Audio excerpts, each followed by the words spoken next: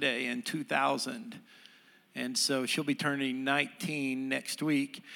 And she was not going to spend Easter with us for good reasons. She was going to go with her school down to Florida, and she was going to do ministry in Florida. But praise God, the trip got canceled.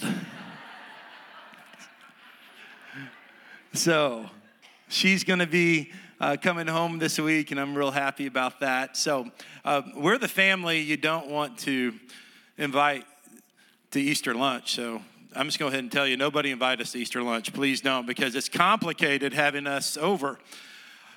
Some years my sister plans something and we go to her place. Some years my mom plans something. Some years we just we're on our own because they're doing things with their families. A lot of times we go across the street to one of these sports bars because they're empty on Easter, just in case you're wondering. And no one's there. Everybody is either at grandma's or they want the home-cooked meals. So lunch is complicated because it takes us a long time to get out of here. And so I don't know exactly what's going to happen next week. We're still talking. I was texting with my sister. We're trying to figure out what time can y'all be here. And I told her if we come, we bring the stuff you buy at the store, right? That's what we do. So anything you need in a package, we can be responsible for. But anything that's fresh and home cooked, that's not us, because my wife, she works here at the church too. So we work holidays. That's what we do.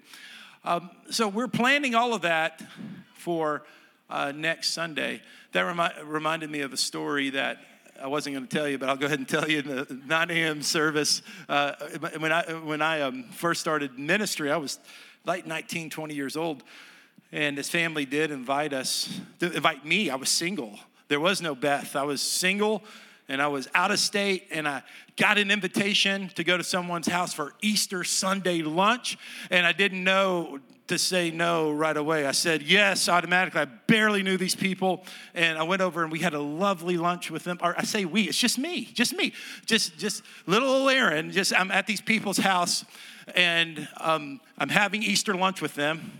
And after dessert's over, I think I'm ready to go and catch up with my buddies. They invite me to the basement. Okay. What's going to happen in the basement? I kid you not. They required me to watch Gaither homecoming videos for an hour.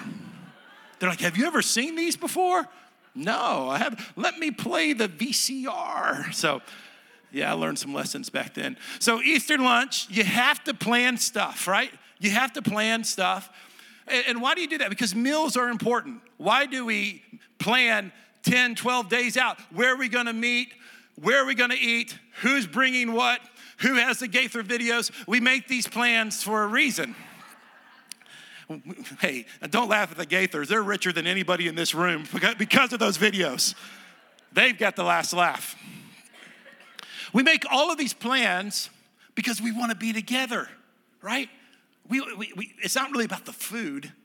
It's about being together.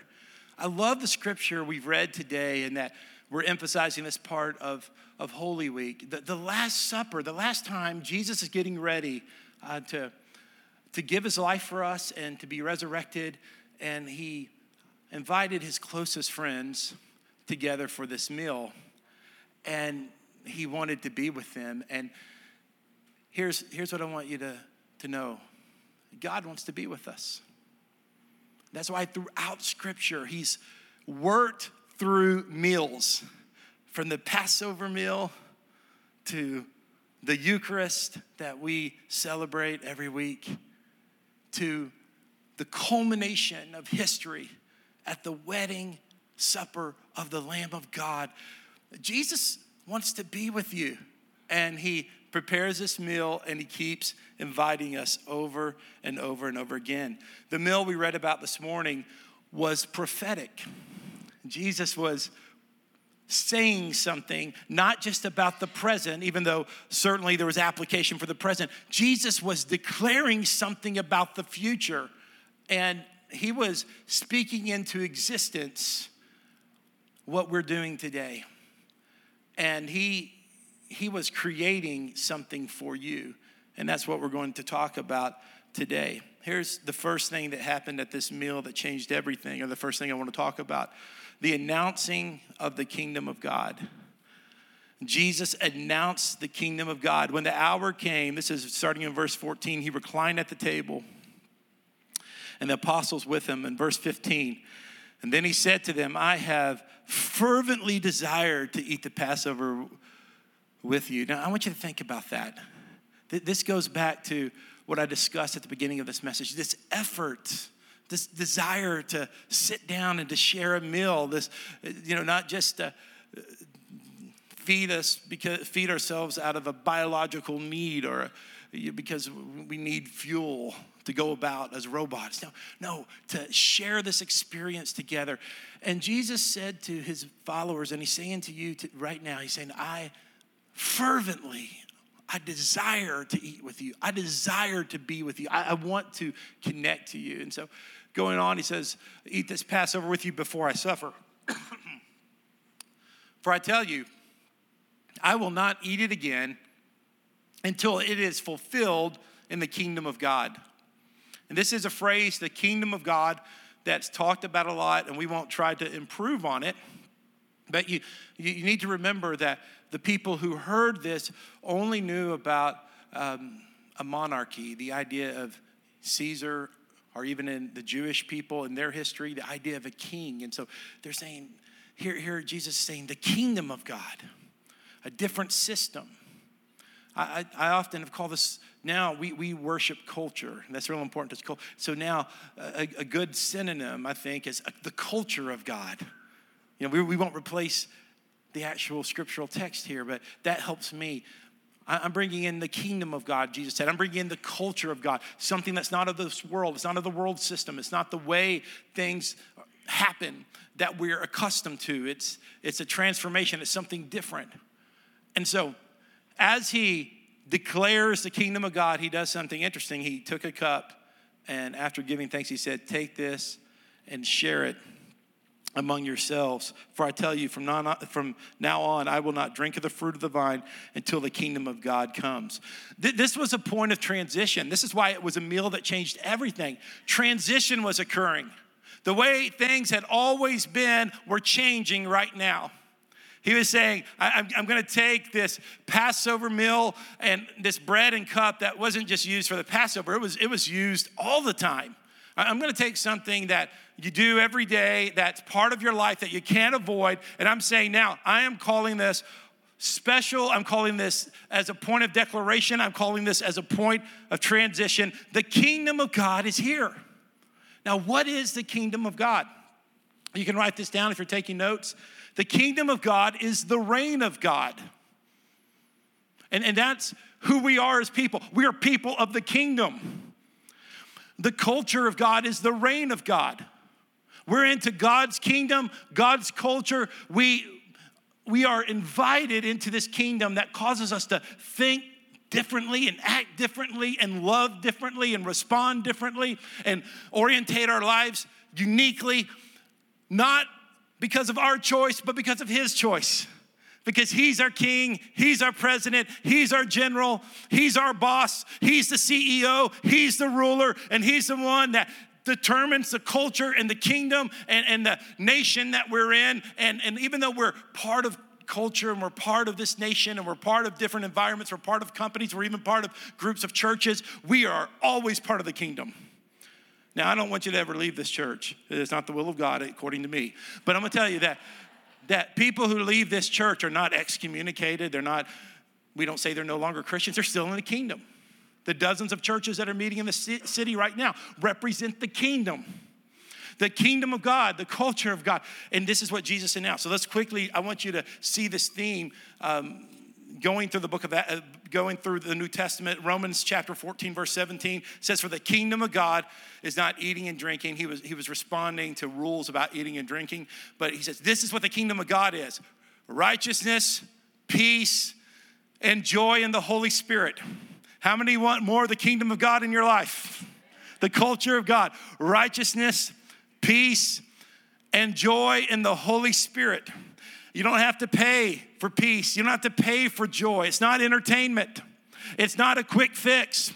It's not something you medicate. It's not a drug. It's not an experience. It is a presence, the presence of the Holy Spirit that brings righteousness, peace, and joy. And this is what God's believers proclaim. And as they were proclaiming the ramifications of Jesus and what he did on the cross and by the resurrection, Acts 8:12.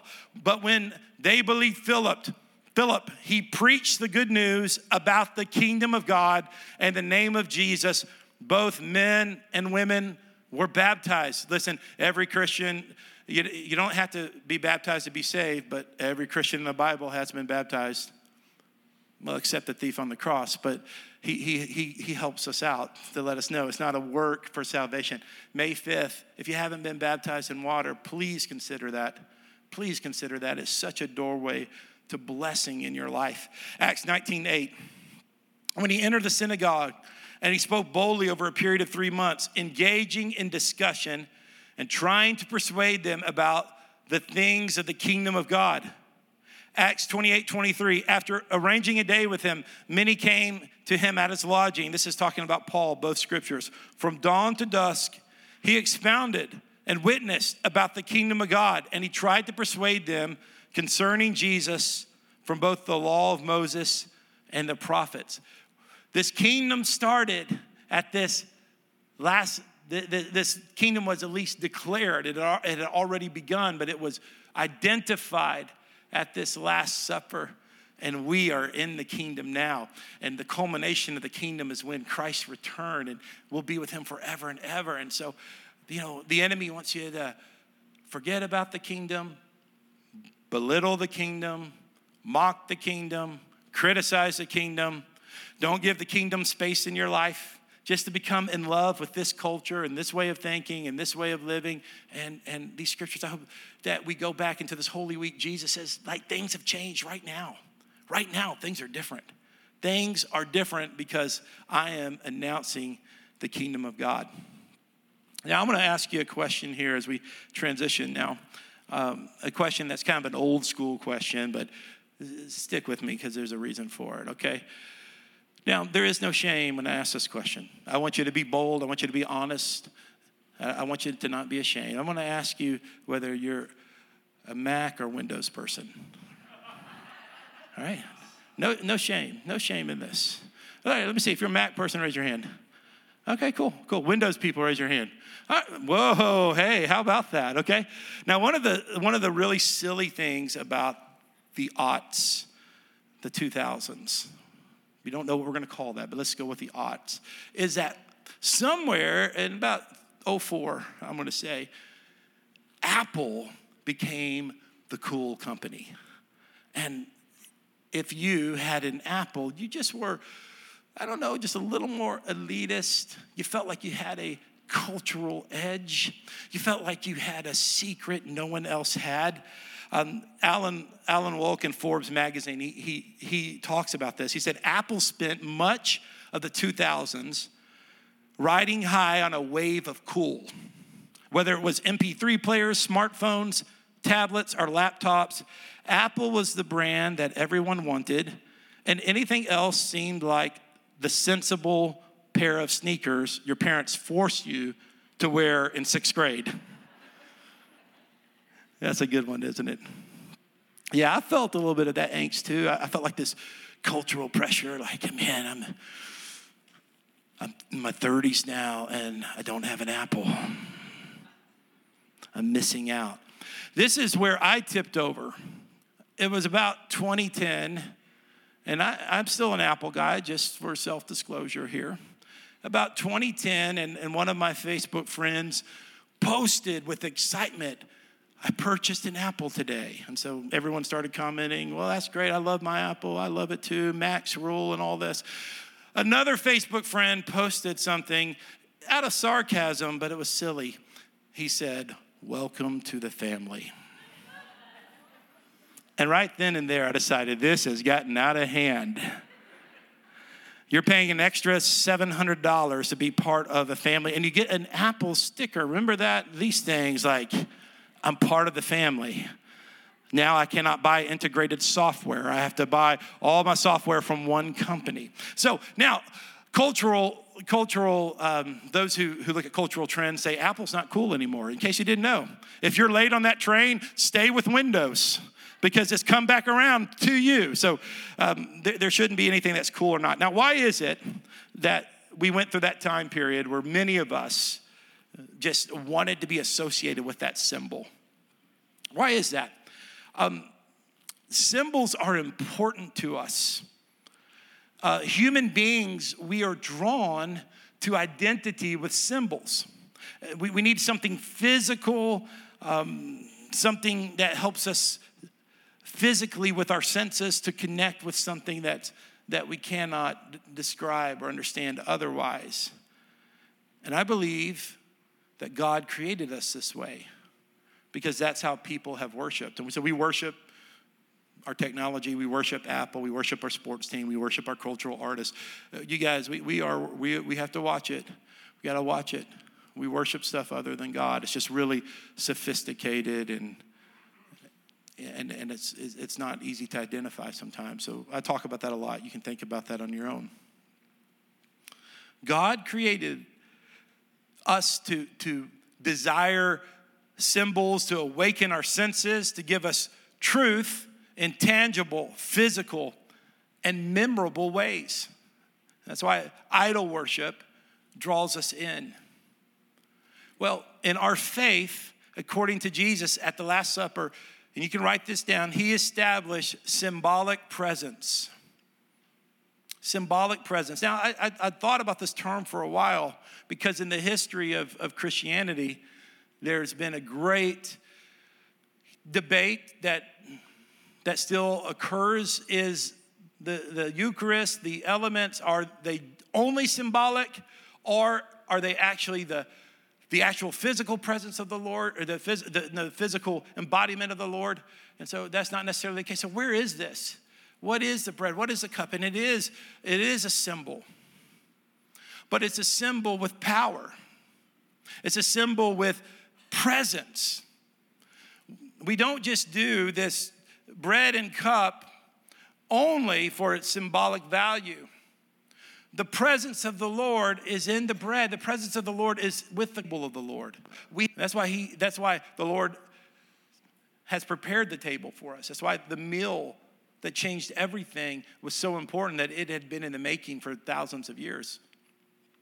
Through the way the Jewish people connected with the Lord. And now Jesus came and announced that with the essence of who he was.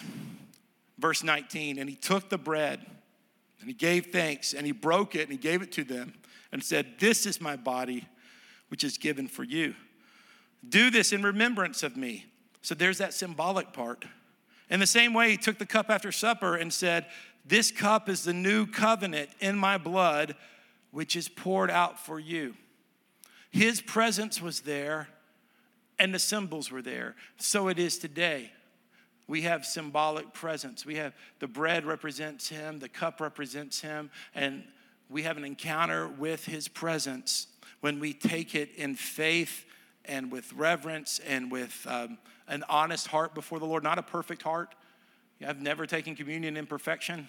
So that's a fallacy. No one is worthy to take communion. No one's good enough to take communion. But Jesus invites us to the table anyway. And so we come with a heart of reverence and a heart of anticipation and faith. Faith to believe that his presence is with us. Now, Paul didn't meet Jesus personally as far as during the time of Jesus' ministry before his ascension. He met him in another way on the road to Damascus. But the Lord's Supper was such a part of who the believers were. Paul, when he was writing this church that was in error, the Corinthian church, a church at Corinth, he wrote this in 1 Corinthians 11, starting with verse 23. Here's a portion. "For I received from the Lord what I also passed on to you. On the night when he was betrayed, the Lord took the bread, and when he had given thanks, broke it and said, 'This is my body, which is for you. Do this in remembrance of me.'" So he's quoting the scripture we're already working through. In the same way, he took the cup after supper and said, "This cup is the new covenant in my blood. Do this as often as you drink it in remembrance of me. For as often as you eat this bread and drink this cup, you proclaim the Lord's death until he comes.